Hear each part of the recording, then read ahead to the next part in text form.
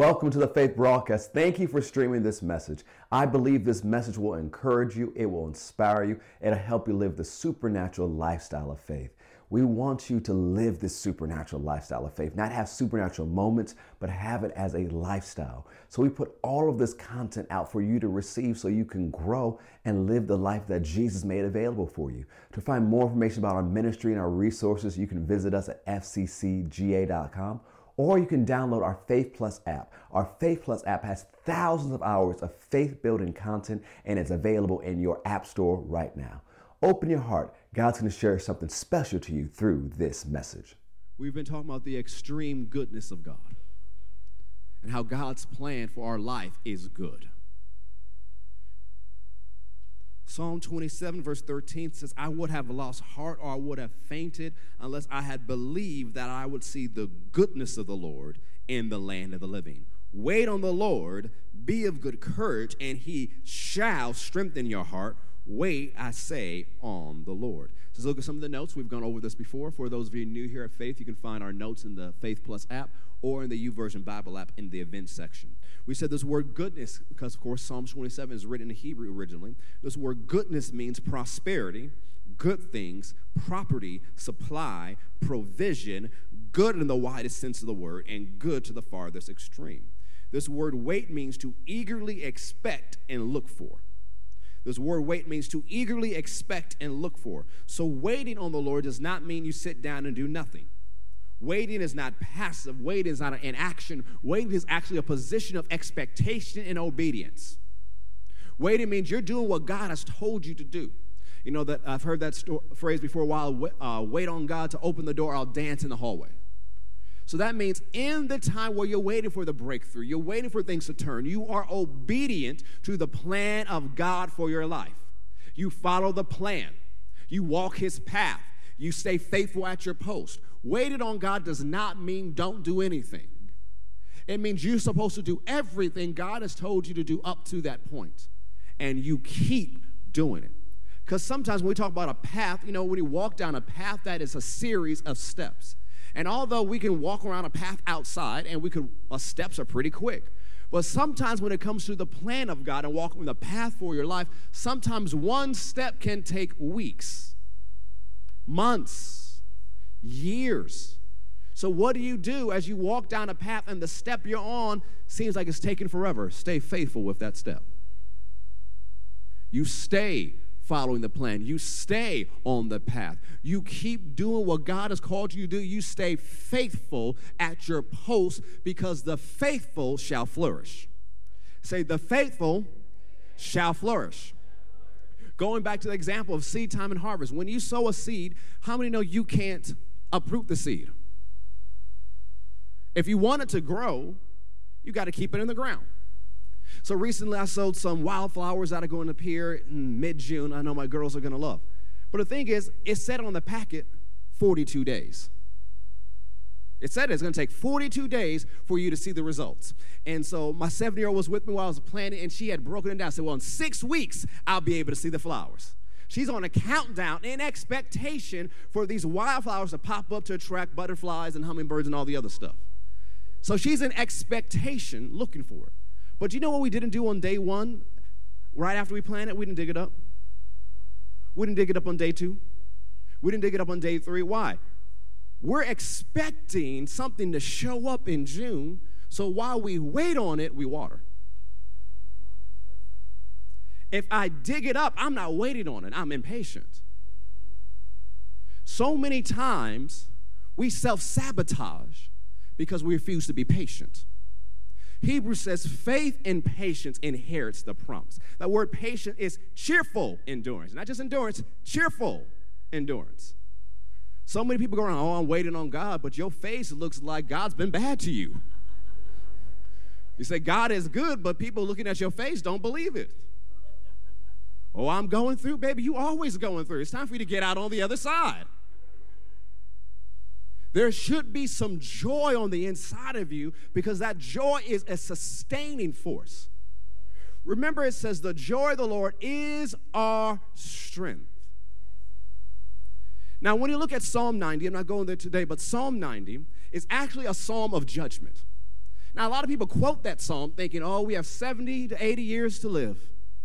And you stand on a psalm of judgment. How many ever people say, well, we got 70, 80, that's all God has promised? Have anybody ever heard say that or even preach that? That's actually a psalm of judgment to the people in the wilderness who refused to listen to God, who refused to obey God, and God said, fine, you can have it your way. You said you're going to die in the wilderness? Fine, you can die in the wilderness. And he said, for you, you'll have 70 years. Or if for some reason you're strong, you'll get to 80.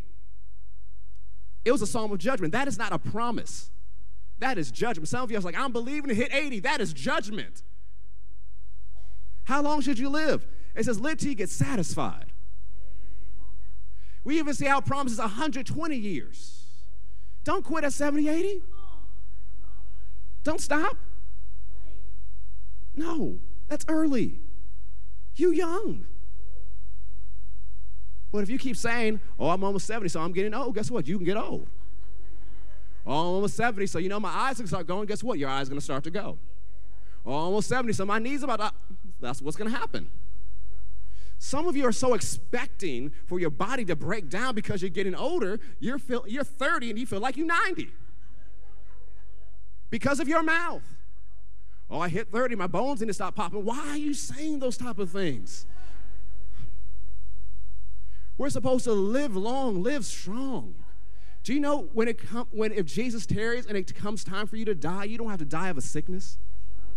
You don't have to die of a disease. You can just choose to go. You can just choose to announce to your family, I'm going ahead of time, so I need you all to gather around. I'm going to prophesy over each one of you, bless each one of you, and I'm throwing up the deuces. I'm going to heaven.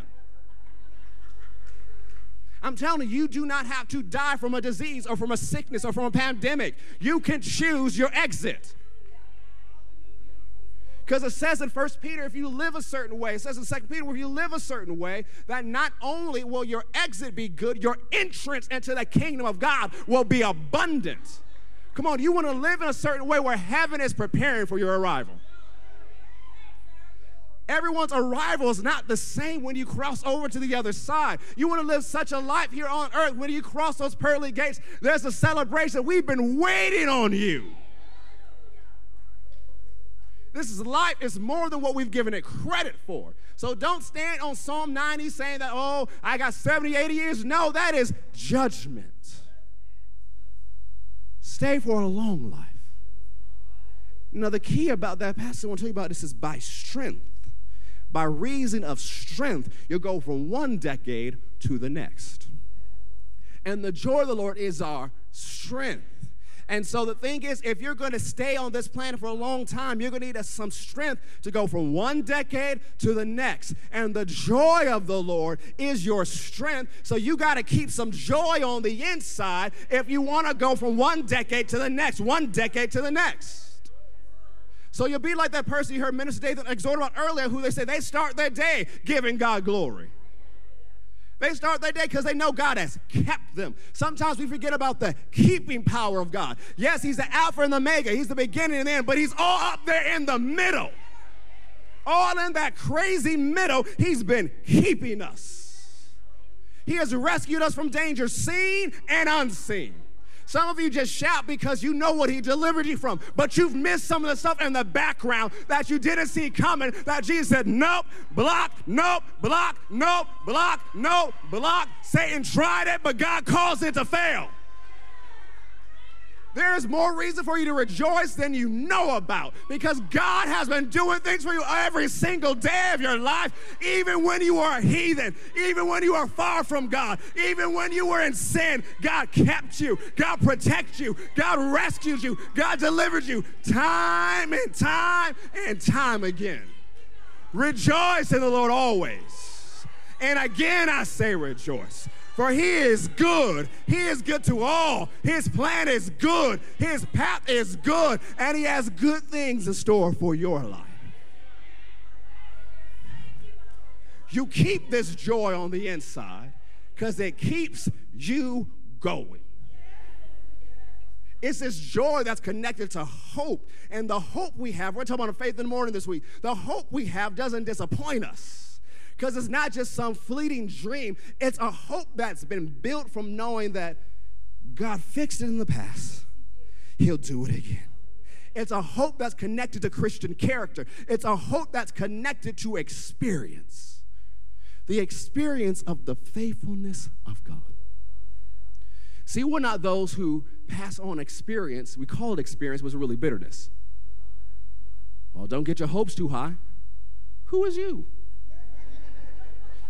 Get your hope as high as you can, because he is the God of hope who fills us with all joy and hope in believing through the power of the Holy Ghost. Yes, we are faith people, but we also must be hope people. If we really want what we're believing for to show up in our lives, we have to be people of hope, people of positive expectation, people who dream big and set goals. Why? Hebrews 11:1. Now faith is the substance of things hoped for, the evidence of things not seen. Faith gives your hope substance. Faith gives your hope substance. Hope is the blueprint, faith is the materials. Faith is the title deed of things you cannot see. It lets you know it belongs to you. Well, if faith is the title deed, what does it mean? The Word of God is the title deed. So as long as you have the title deed, you know what belongs to you. But when's the last time you opened it up to see what belongs to you? Because too many of us turn to the news and social media to see what belongs to us. Well, this is going around in the world, so that belongs to me. No, it doesn't. Just because it's going on in the world does not mean it belongs to me. Oh, well, this generation is going to suffer with that. No. Just because the rest of my generation does, doesn't mean I will. What are you claiming that has nothing to do with you? So many of you are claiming things in the world that is the result of judgment when you're not in the world. Not in that way. Or as Jesus said, you're not of the world, you're just here. You're an ambassador. You know, when the United States sends ambassadors to other regions and other places, they don't rely on that country to provide for them. The country that sent them foots the bill and takes care of them. You are ambassadors of heaven. You are new creations in Christ Jesus. Stop claiming what's going on in the world and claim what belongs to you in the book. For all the promises of God are yes and amen. Doesn't matter the economy, it's yes and amen. Doesn't matter the sickness in the world, it's yes and amen. It doesn't matter the struggle in the world, it's yes and amen. Stop glorifying your struggle and glorify your God. You are here for a reason. You are called for such a time as this. That means you're anointed for this. You are anointed for this time. You're called to it and you're anointed for it. And if you're anointed for it, that means you can handle it. We are not those who run away. We are not those who shrink back because it gets hard. We are faith people. We are hope people. We are overcomers. We are the anointed. And today's message is called, You Are Anointed for This. Say, I'm anointed for this. Come on, say, I'm anointed for this. Go to Acts 10:38. Acts chapter 10. You are anointed for this. It is the anointing that makes the difference. It is the anointing that's the power of God. It is the anointing that's the divine ability to produce results. The anointing is not just for the pulpit. The anointing is for every single believer who names the name of Jesus. You can't call yourself a Christian and not be anointed.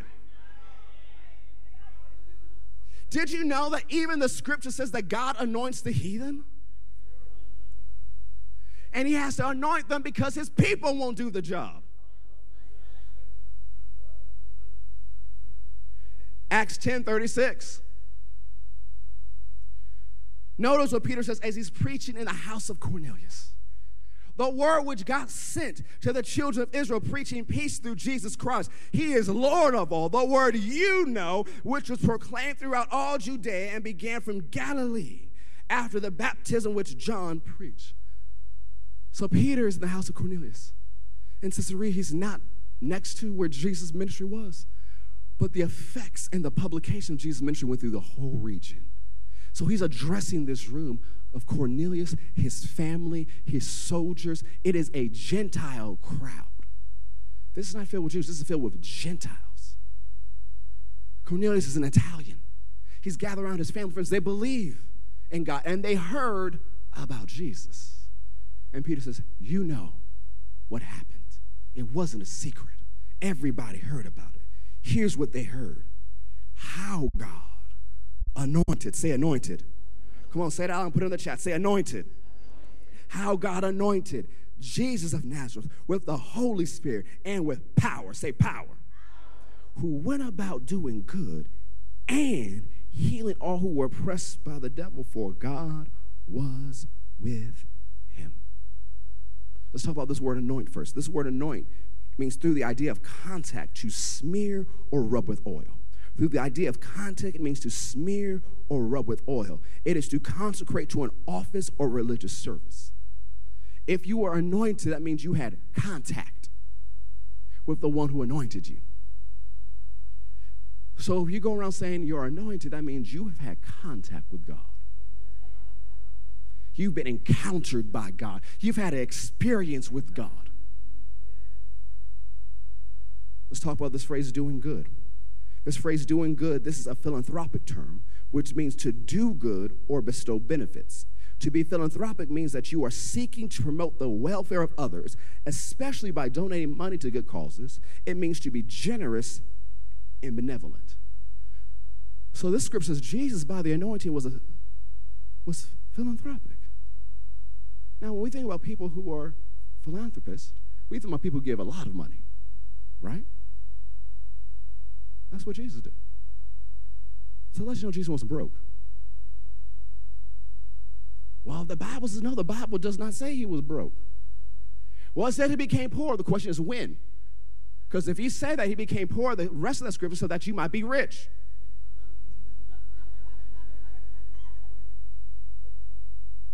So the question is, when did he become poor? Because not too long after he was born, there's some rich dudes from the east trying to find him and give him stuff. We call them magi. Oh, there are three. The Bible doesn't say there are three. We know it's plural, so there was at least two. And those dudes didn't show up, which is them. They showed up with an army to protect their stuff. You read the scripture in Matthew 2, it says all of Jerusalem was moved when they showed up. A city doesn't move if two people walk in. But if two people with a whole bunch of stuff laid down a camel surrounded by an army show up, the city will be moved. Because it wasn't just these rich guys, they were called kingmakers back in the day. And they traveled with an army, and they could depose foreign kings. This army was so powerful, when they showed up in Rome during that period of time, Nero even behaved himself. And the reason why Herod was so nervous is because that same empire the Magi was from ran him out of his seat a few decades before. So if you're going to say Jesus was broke, then what about what the Magi gave? Because what they gave was more than enough for Jesus, Joseph, and Mary to travel throughout Egypt, constantly on the run for Herod for years without Joseph needing to work. And we think it's expensive to travel now. It was really expensive to travel back then. And then when they finally got back and they settled in Nazareth, Jesus was there, but Joseph had a job. He was a carpenter, right? Now, a carpenter, we think, okay, cool. Like Jesus made some tables, some desk, a bed. That's not what that word meant. This is an artisan. This is an architect. There was a city up the road, about an hour walk up the road, and it's where Jesus drew a lot of the parables when he studied Jesus came from his time of growing up as a child. Because he talks about the city that at night it would light up. That's where you hear the phraseology, the city on the hill. But as Jesus would walk past the city, because this city was destroyed because of a war that happened previously, and so they needed architects and high-skilled craftsmen to rebuild it. And Joseph was one of them. And Joseph trained Jesus on how to do the same thing. So when we talk about Jesus being the architect of our lives, there's some language behind it. He knows the plan, and he knows how to build you right. And so as Jesus would walk up there, he had a business. So when Jesus came back to preach in Nazareth, they said, "Isn't this the carpenter?" They knew his family, but they also knew his business. Not to say a carpenter, it says the carpenter. Didn't he build our house? And some people say, well, Jesus was homeless. Why would a person who could build houses be homeless? If he's building up the street, why would he not build himself a house? Doesn't make sense. When he moved to Capernaum, the house he lived in was by the water. He had a seashore property.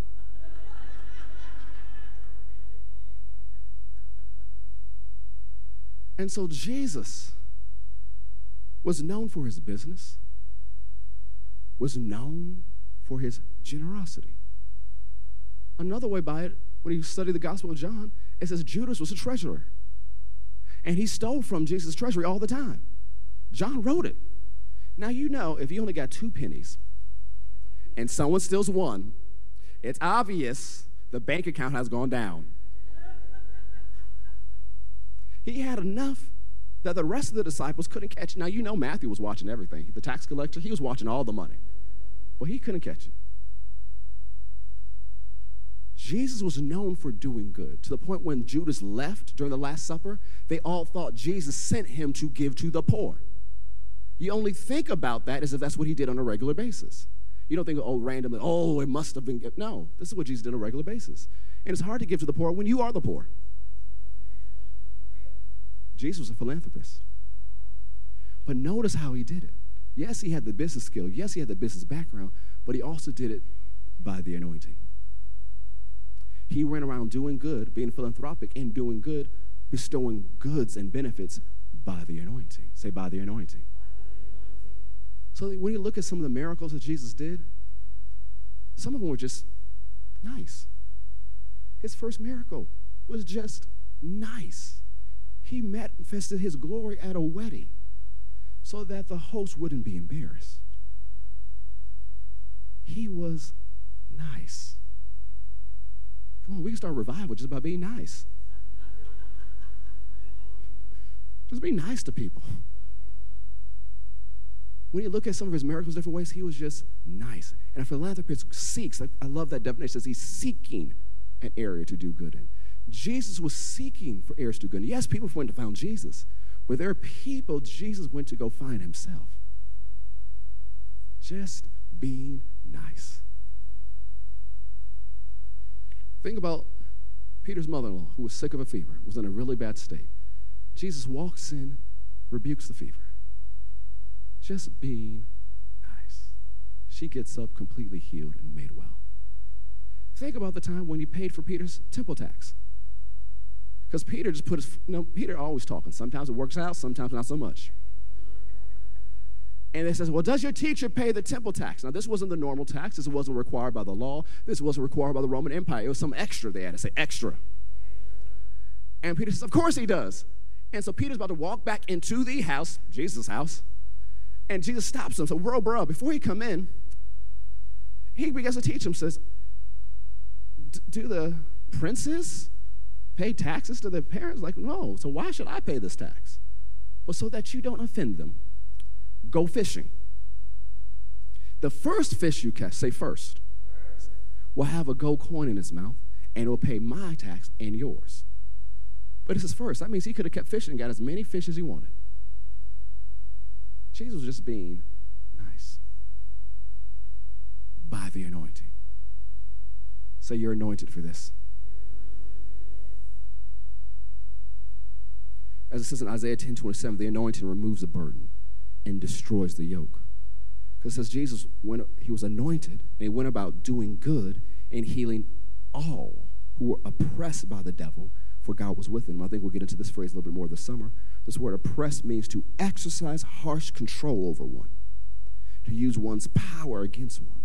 So Jesus went around with the power of God healing, delivering people from sickness, but also delivering people who were under the control of darkness.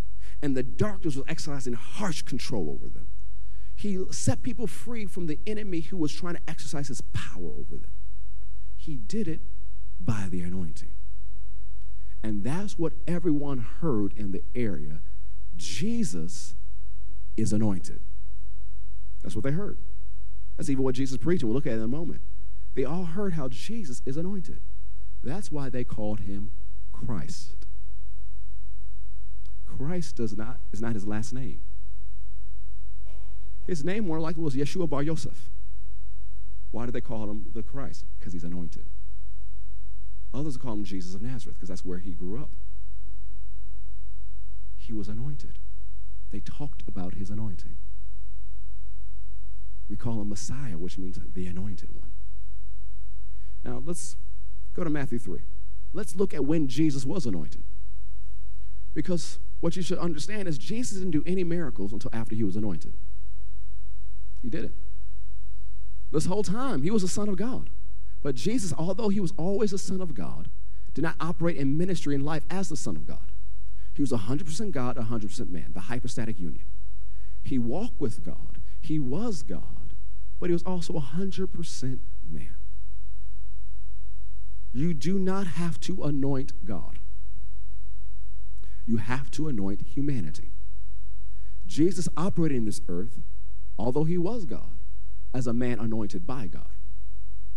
That's why he didn't do any miracles until after he was anointed. Before then, he just had a great relationship with God.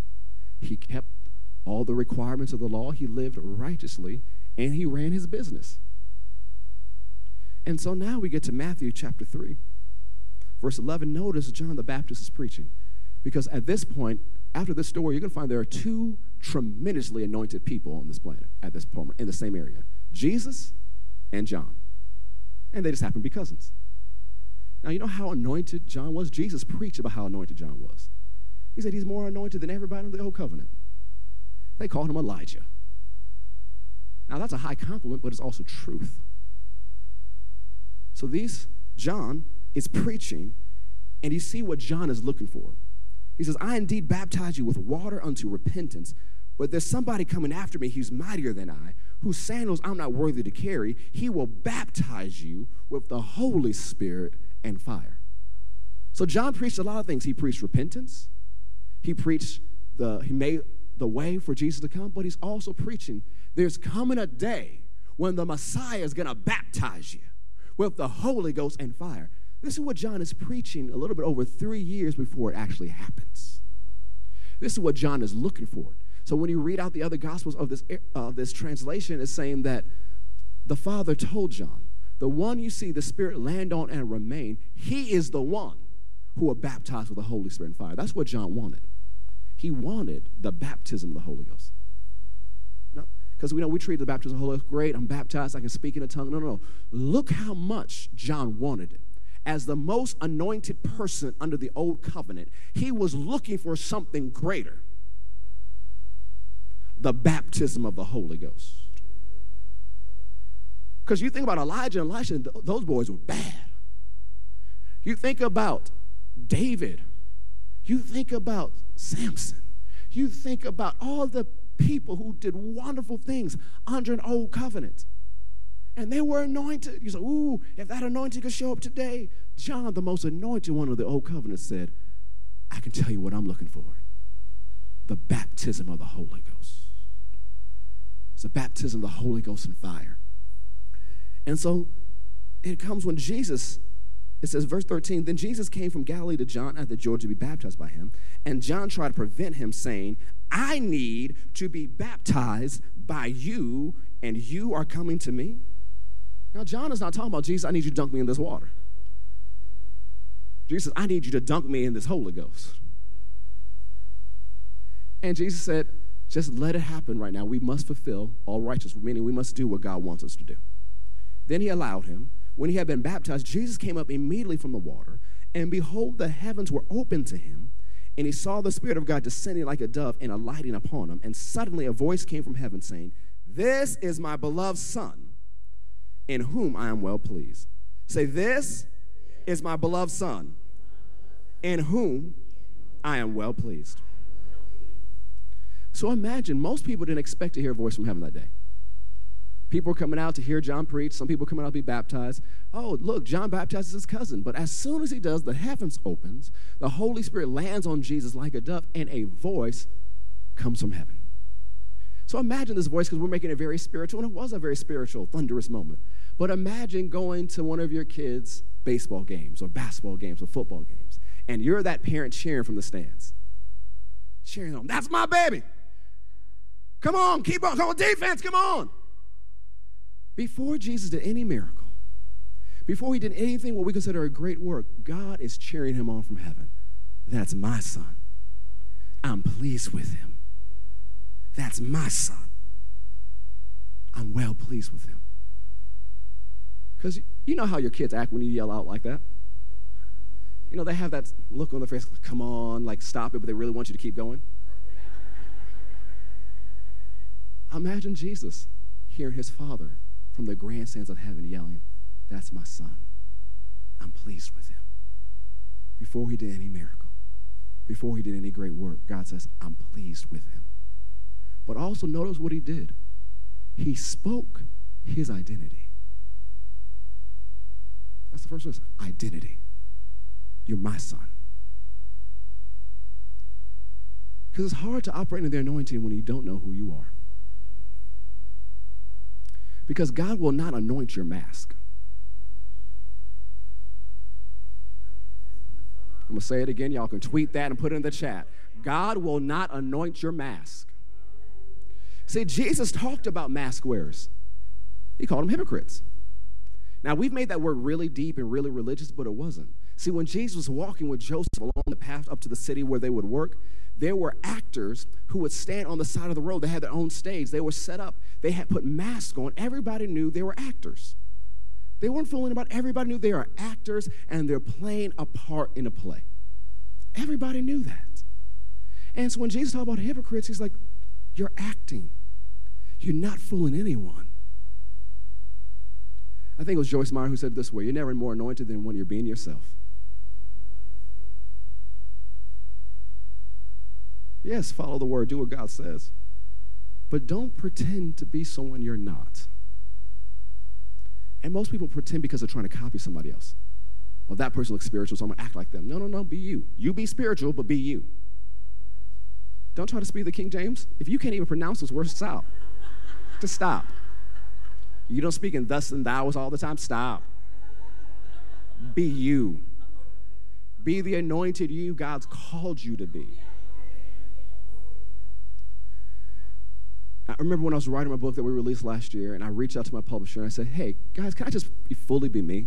They said, sure, that's what we wanted to do. She's like, cool, because I'm going to write about comic books inside this book. It's like, why? Because that's one of the ways God taught me. And there are people who've actually tuned into our messages because I referenced a Marvel TV show who would have never came into a church. Oh, he's talking about WandaVision? Well, how does that... And he listened to a whole message. What? They're parables. And one of the most encouragement I had from that year, from just different people I've never met, they said, you just do everything God's called you, and you be you. You just be you. And one of them was encouraged to say, hey, you got some stories and encounters with Jesus, but for whatever reason you haven't shared them, but it's time for you to start talking about these stuff. What do they encourage me? Be who God has called me to be. And that's what I'm encouraging you. Be who God has called you to be. Oh, I'm weird. Well, we're all kind of weird. As I used to tell my kids when I was a youth pastor years ago, I said, normal's overrated. Because there's some quirk about you, some weirdness about you that God anoints and uses that reaches somebody. Be who God's created you to be. Don't put your mask on. He hasn't anointed your mask. He's anointed you. So if you're going to operate in the anointing, you got to know who you are. Because you might be able to operate in some of your anointing wearing your mask, but you won't operate in its fullness wearing your mask. And remember, I said the anointing is not just for the pulpit. It's for whatever industry and place you're called to be. So could it be you're not seeing the results of the anointing in everyday life because you've been put on a mask?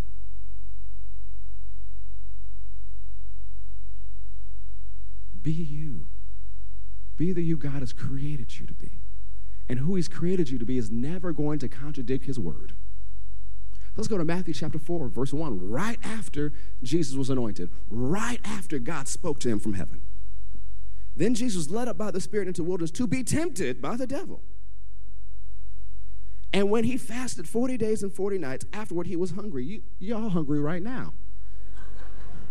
And some of you have barely been fasting 2 hours. Some of y'all got snacks in here going, amen, amen, and you still hungry.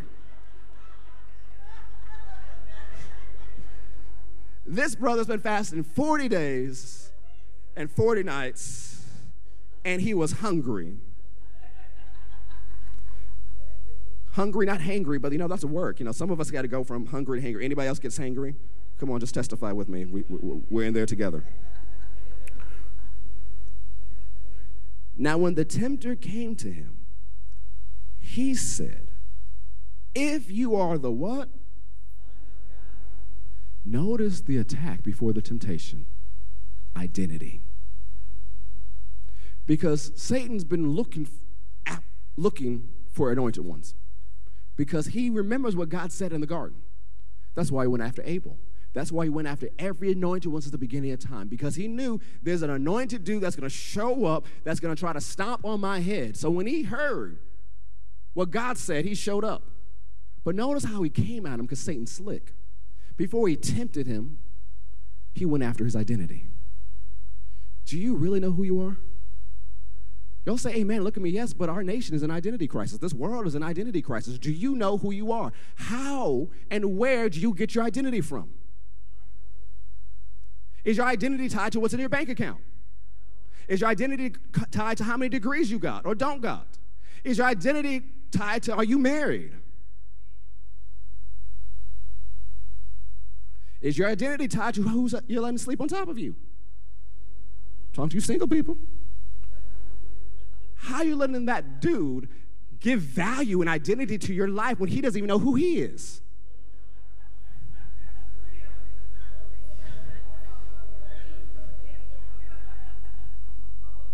Well, I don't know who I am, so let me look at TikTok. Why are you letting TikTok tell you who you are? If you look to the world for validation, it will validate your shortcoming.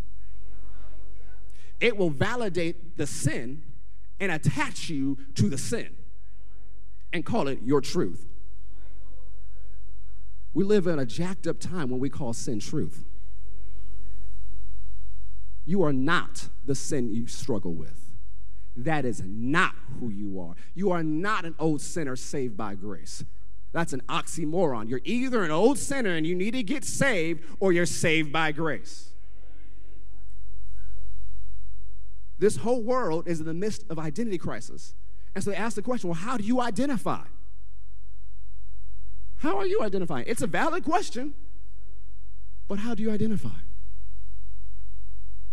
Because Satan comes for your identity. And before Jesus started, God said, you're my son. So the first thing Satan comes at him is, if you're really the son. So what is he doing? He's putting pressure to prove it. Pressure to prove who he really is. How many of you are under pressure right now to prove who you are? Did God tell you to do it? No, then be delivered from the pressure to prove it. Just be the anointed you Jesus called you to be. Well, they said, if I'm called to this, I should do this. Oh, whoa, whoa, whoa. Did they call you? Did they anoint you?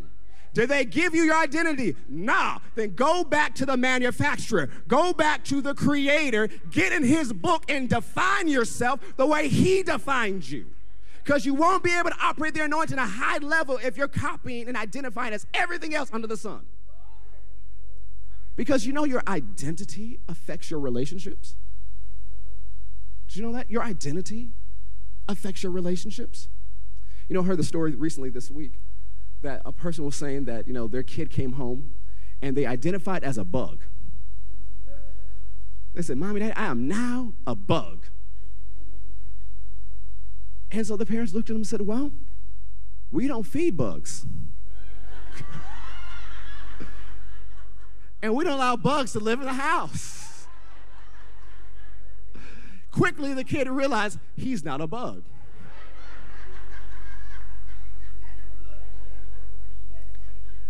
The identity was affecting the relationship. Is how you are identifying right now affecting your relationship with God? Because you've been so used to putting on your mask wherever you go. When you go to pray, you got your mask on. You have to learn to be you in the presence of God and be you when you're going throughout the world. Believing that the anointing he puts on you is stronger and better than your mask. Believing that your shield of faith is more effective than the mask you put on. Don't just identify with something just because the world has lost its mind. Because people think, oh, it's bad, it's going to get worse. So you cannot let the world give you its identity. You cannot allow the systems of this world to give you your identity. you're going to have to know God for yourself. And no matter what people say about you, because, you can't take your identity from liars. You know that person is lying, so why would you believe them? Why? Stop listening.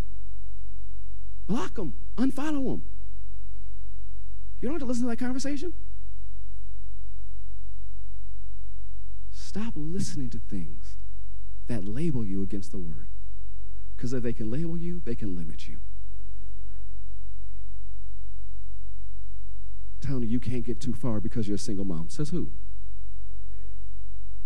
Says who? And because you believe it, now you're just trying to marry anything that walks. Little sis, it's better to be alone than married to the devil.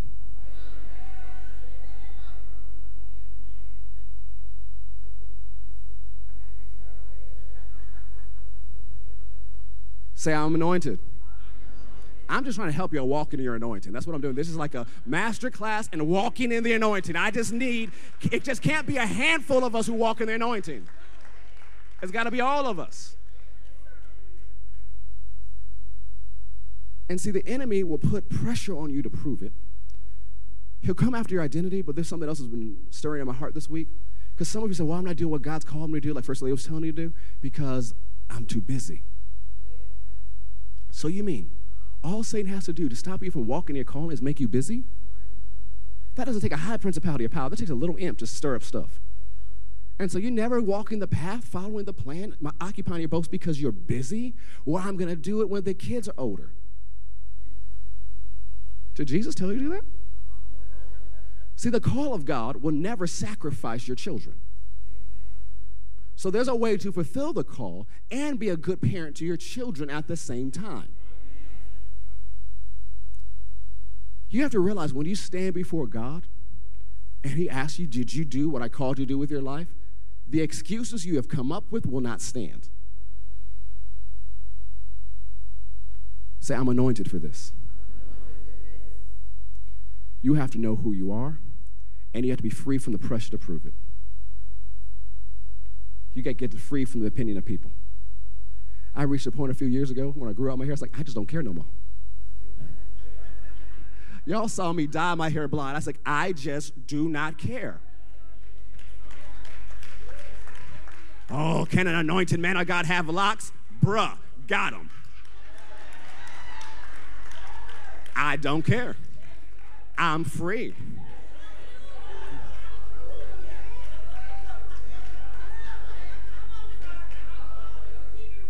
Be free from the pressure to prove it. Be free from always trying to be like somebody else. Be who God has created you to be. There's only one of you. The tragedy is so many people die a copy. When God has anointed you to be you.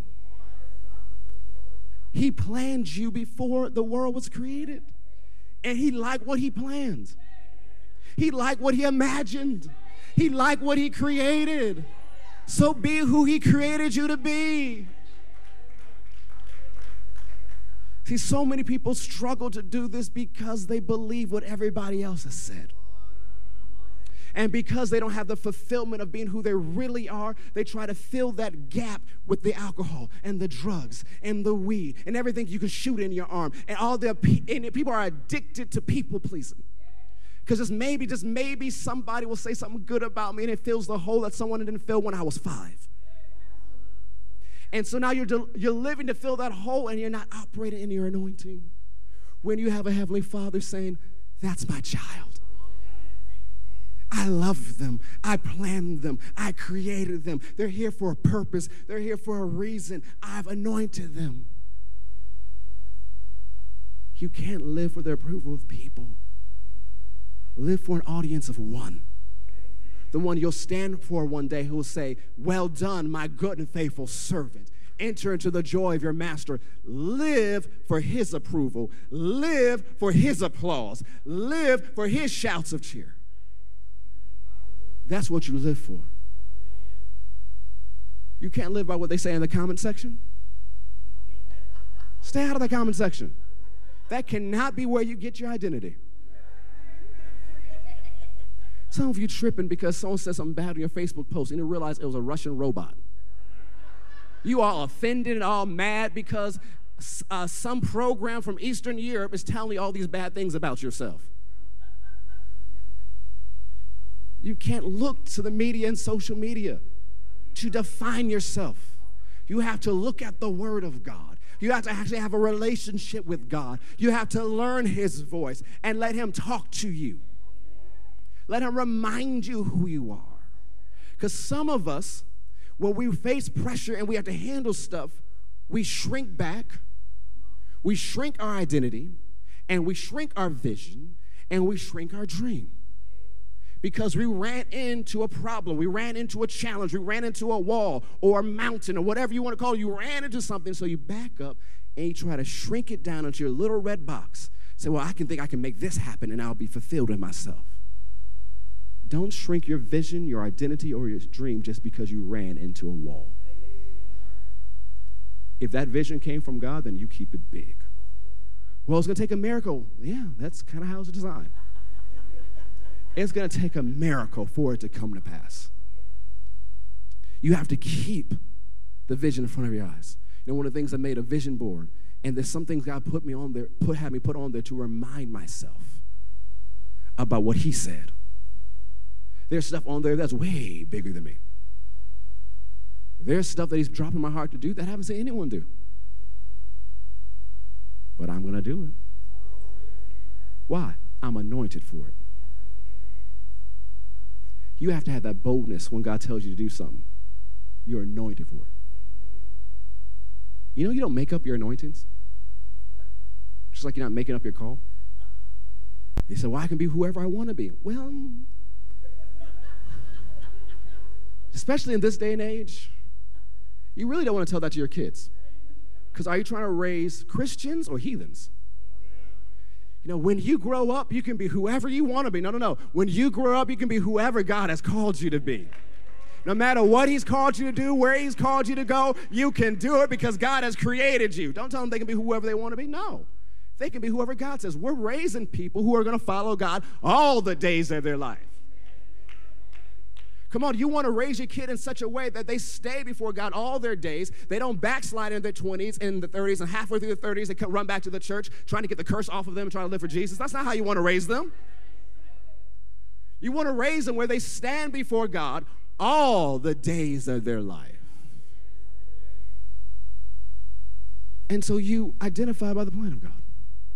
You don't let Satan trick you out of your identity. You don't fall susceptible to the pressure to prove it. You remember what God said about you.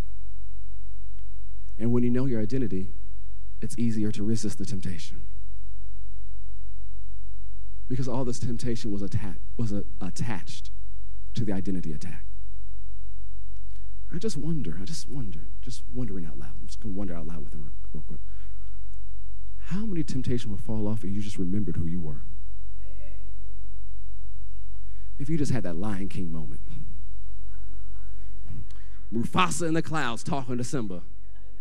Remember who you are. I can't talk like James Earl Jones, but y'all need to remember who you are.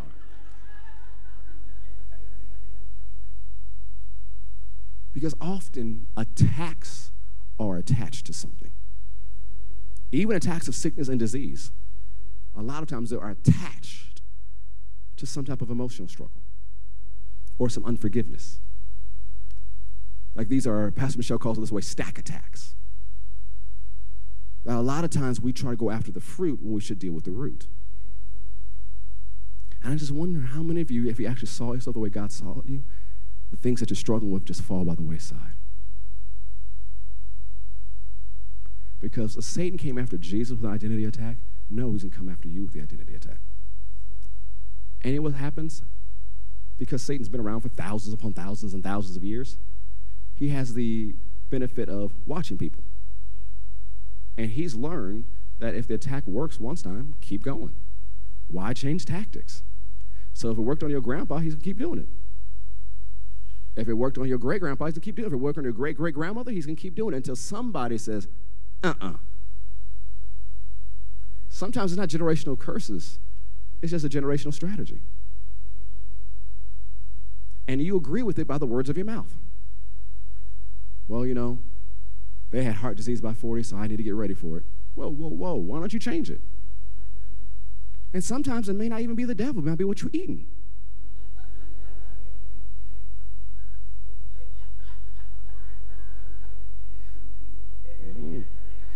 Y'all be agreeing with judgment of the words of your mouth and the food of your mouth.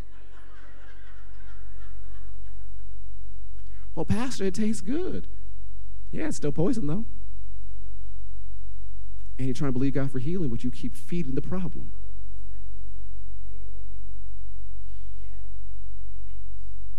Talking about the anointing. There we go.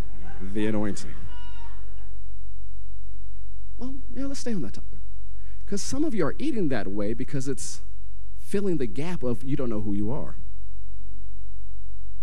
You're self-medicating by the food. Or that's not the last thing you have attached to the way you were brought up or your culture, and you're afraid that if I let that go, I won't really know who I am. Look, fried chicken shouldn't define you.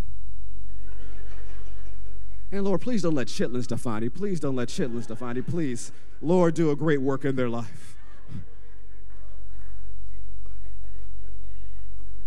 Fine, chitterlings.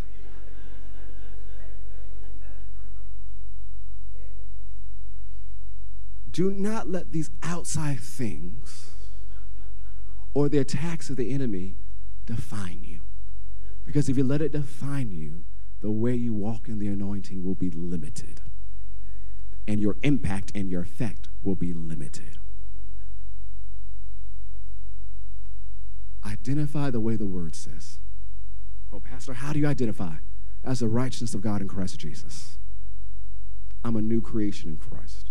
I'm something the world's never seen before. Why? That's what the Bible says. So that's how I identify. I'm blessed, whether I feel it or not.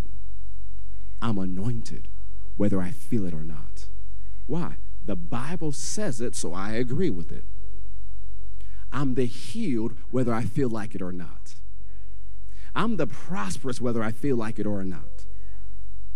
You cannot let your feelings create your identity.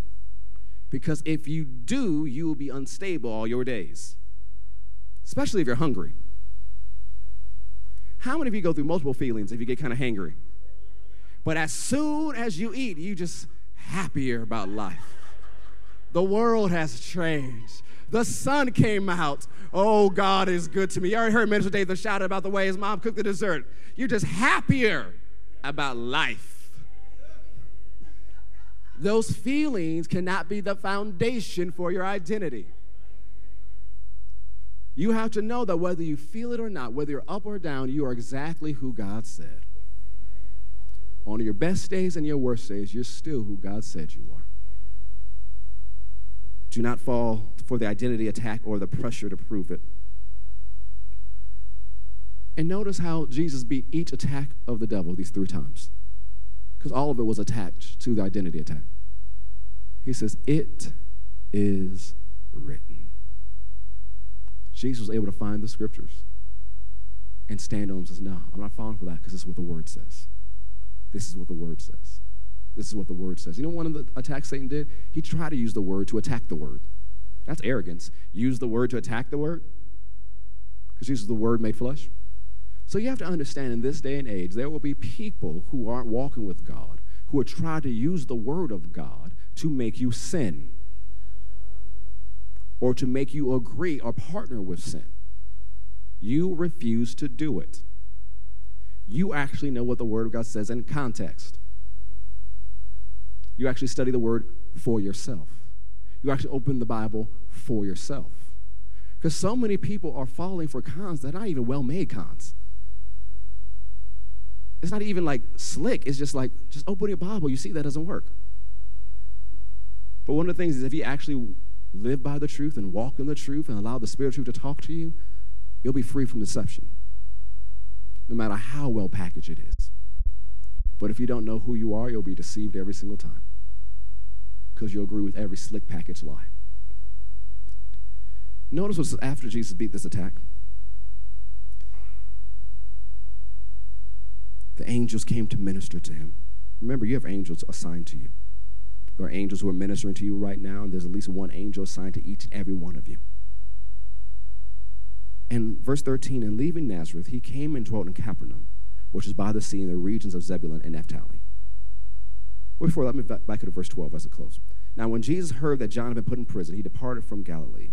And leaving Nazareth, he came and dwelt in Capernaum, which is by the sea in the regions of Zebulun and Naphtali. Go to Luke 4, and I think we'll close here. John has been put in prison. Jesus' cousin. Both supernatural miracle babies. John's been put in prison. And eventually, John gets offended. Because John sends his disciples to Jesus and says, are you the one who we were waiting on, or should we look for another? And people say, oh, that's a spiritual question. John's a deep secret truth. No, John's offended. John knew exactly who Jesus was. He talked to them right there at the baptism. And Jesus says, go and tell John again, meaning we've had this conversation before. The blind see, the lame walk, the dead are raised, the poor have the gospel preached to them. And as the disciples are walking away, he says, blessed are those who are not offended in me. John was offended because it hadn't worked out the way he thought God would work it out. He had been in prison too long. He expected Jesus to show up. He expected things to happen by a certain timetable, and it didn't happen. He was offended. He said, well, no, John's ministry had to stop because he said, I must decrease so he might increase. That doesn't mean his ministry had to stop. The Bible does not say that. You really believe that God wanted the most anointed dude in the Old Testament to die during the ministry of Jesus? Just imagine if John was there on the day of Pentecost. Imagine wherever God would have sent him afterwards. Because you know God would have given John the Baptist the Holy Ghost. He'd been looking for it for years. Imagine where God would have sent him. What type of office he would have stood in. Because his call was to prepare the way of the Lord. Just like a lot of things the apostles were doing. John didn't have to die early. But offense cost him his head. Are you offended at God today? Because things haven't worked out in your life the way you thought it should? Or things haven't happened as fast as you thought it should? Or this happened and you don't know why it happened? Are you offended at God? Yes, I know you got your good church face on and it's not you and it's the people watching on another platform. I know, I get it. But on the inside, are you offended at God today? It cost John his head. There wasn't just supposed to be one anointed person on the planet. Imagine how much work they could have gotten done. Because in the early days, Jesus was baptized and so was John. And then Jesus was sending out his apostles, and then he sent out the 7. Imagine how much work could have gotten done. Offense can cost you the place God has ordained for you. Not because God takes you out, but because you take yourself out. Have you taken yourself out of the game because you're offended? Some of you still at your post, but you're offended, so you're not as effective. And instead of showing hope, you spread bitterness. I'm running out of time, so I got to keep going. When Jesus came to Nazareth, it says he went to the synagogue as his custom was. But his custom wasn't going to the synagogue on the Sabbath day. His custom was preaching the message he was about to preach. Jesus had different messages he preached at different times. And the earliest message he preached is what you find in Luke 4:18. He opened to the book of Isaiah and says, where the Spirit of the Lord is upon me, because he's anointed me to preach the gospel to the poor. He has sent me to heal the brokenhearted, to proclaim liberty to the captives, and recovery of sight to the blind, to set at liberty those who are oppressed, to proclaim the acceptable year of the Lord. Then he closed the book and he gave it back to the tenant and sat down, and the eyes of all who were in the synagogue were fixed on him. And he began to say to them, today this scripture is fulfilled in your hearing. So what was the early message Jesus preached in those early days before he changed the message? Because God told him to? I'm anointed. Everywhere Jesus went, he opened up to the scripture and says, I'm anointed. This is what God has anointed me to do. This is why I'm here. This is why I'm called. Can you say with confidence the same thing Jesus did about what you're anointed to do? Because remember, he just beat the identity attack. And so he goes to Nazareth where he'd been brought up. And he preaches, this is who I am. I am anointed. This is what I'm anointed to do. You must be able to say that about yourself. I am anointed, and this is what God has anointed me to do. But it'll be hard for you to say that if you don't know who you are and you don't know what God has called you to do. It's going to be hard for you to say that if you don't follow the plan, walk the path, and stay faithful at your post. You're going to have to say on a regular basis that you're anointed. Because it reminds you. It stirs up the gift on the inside of you. And you're going to have to stir up that gift. So that the days when you don't feel anointed, the anointing works. Oh, there are several days I stood before you. Don't feel a drop of it. But I know I'm anointed. Because it's not about what I feel. It's not. It's about what he said. And I decide to agree with what he said. Stand to your feet. Revelations 1:6 calls you kings and priests. Each of those offices under the old covenant was an anointed office. Whatever God has called you to do, he's anointed you to do it. That means you have to come in contact with him. And the last thing I charge you and remind you today as we close, don't rely on yesterday's anointing. Don't rely on last year's anointing. As Psalms 92 says, he will anoint us with fresh oil. You're not supposed to rely on the anointing you had last year. You're supposed to grow in it. You're supposed to walk in more of it. You're supposed to have more of it. But so many of us rely on the anointing we had last year. And it still works. But I'm telling you, there's a freshness available for you today. There's a freshness available these days. These are days that call for fresh anointing. These are days that call for believers to have everyday contact with God. Because that's what the word anointing implies. It implies that you've had contact with God, that you've encountered God, that you experience God. And it's great to experience him on Sundays, but you need to experience him every single day. You need to be in his word every single day. You need to talk to him every single day. You need to pray in the spirit every single day. You need to speak the word every single day. You need to listen for his voice every single day. He's a God who wants to be experienced.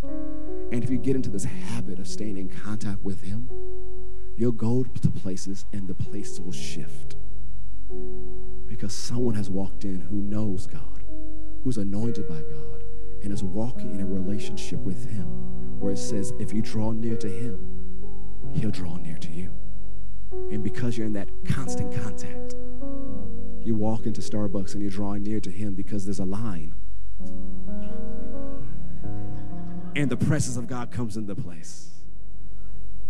And he's like, oh, he's going to give me a big revelation. No, he might just say, tip big. Be kind. Be generous. By the anointing, be a philanthropist. Smile at somebody. Be nice. And he'll use you to do wonderful things. You know, this week I was singing a song we sing here, and we're singing, it's that part of the line where his goodness was running after us. And as I was singing that, the Lord spoke to my heart, who are you running after? Because when we talk about his goodness running after us, God's goodness is in us. And there's some people he's called us to go after. And us going after them is going to be the goodness of God going after them.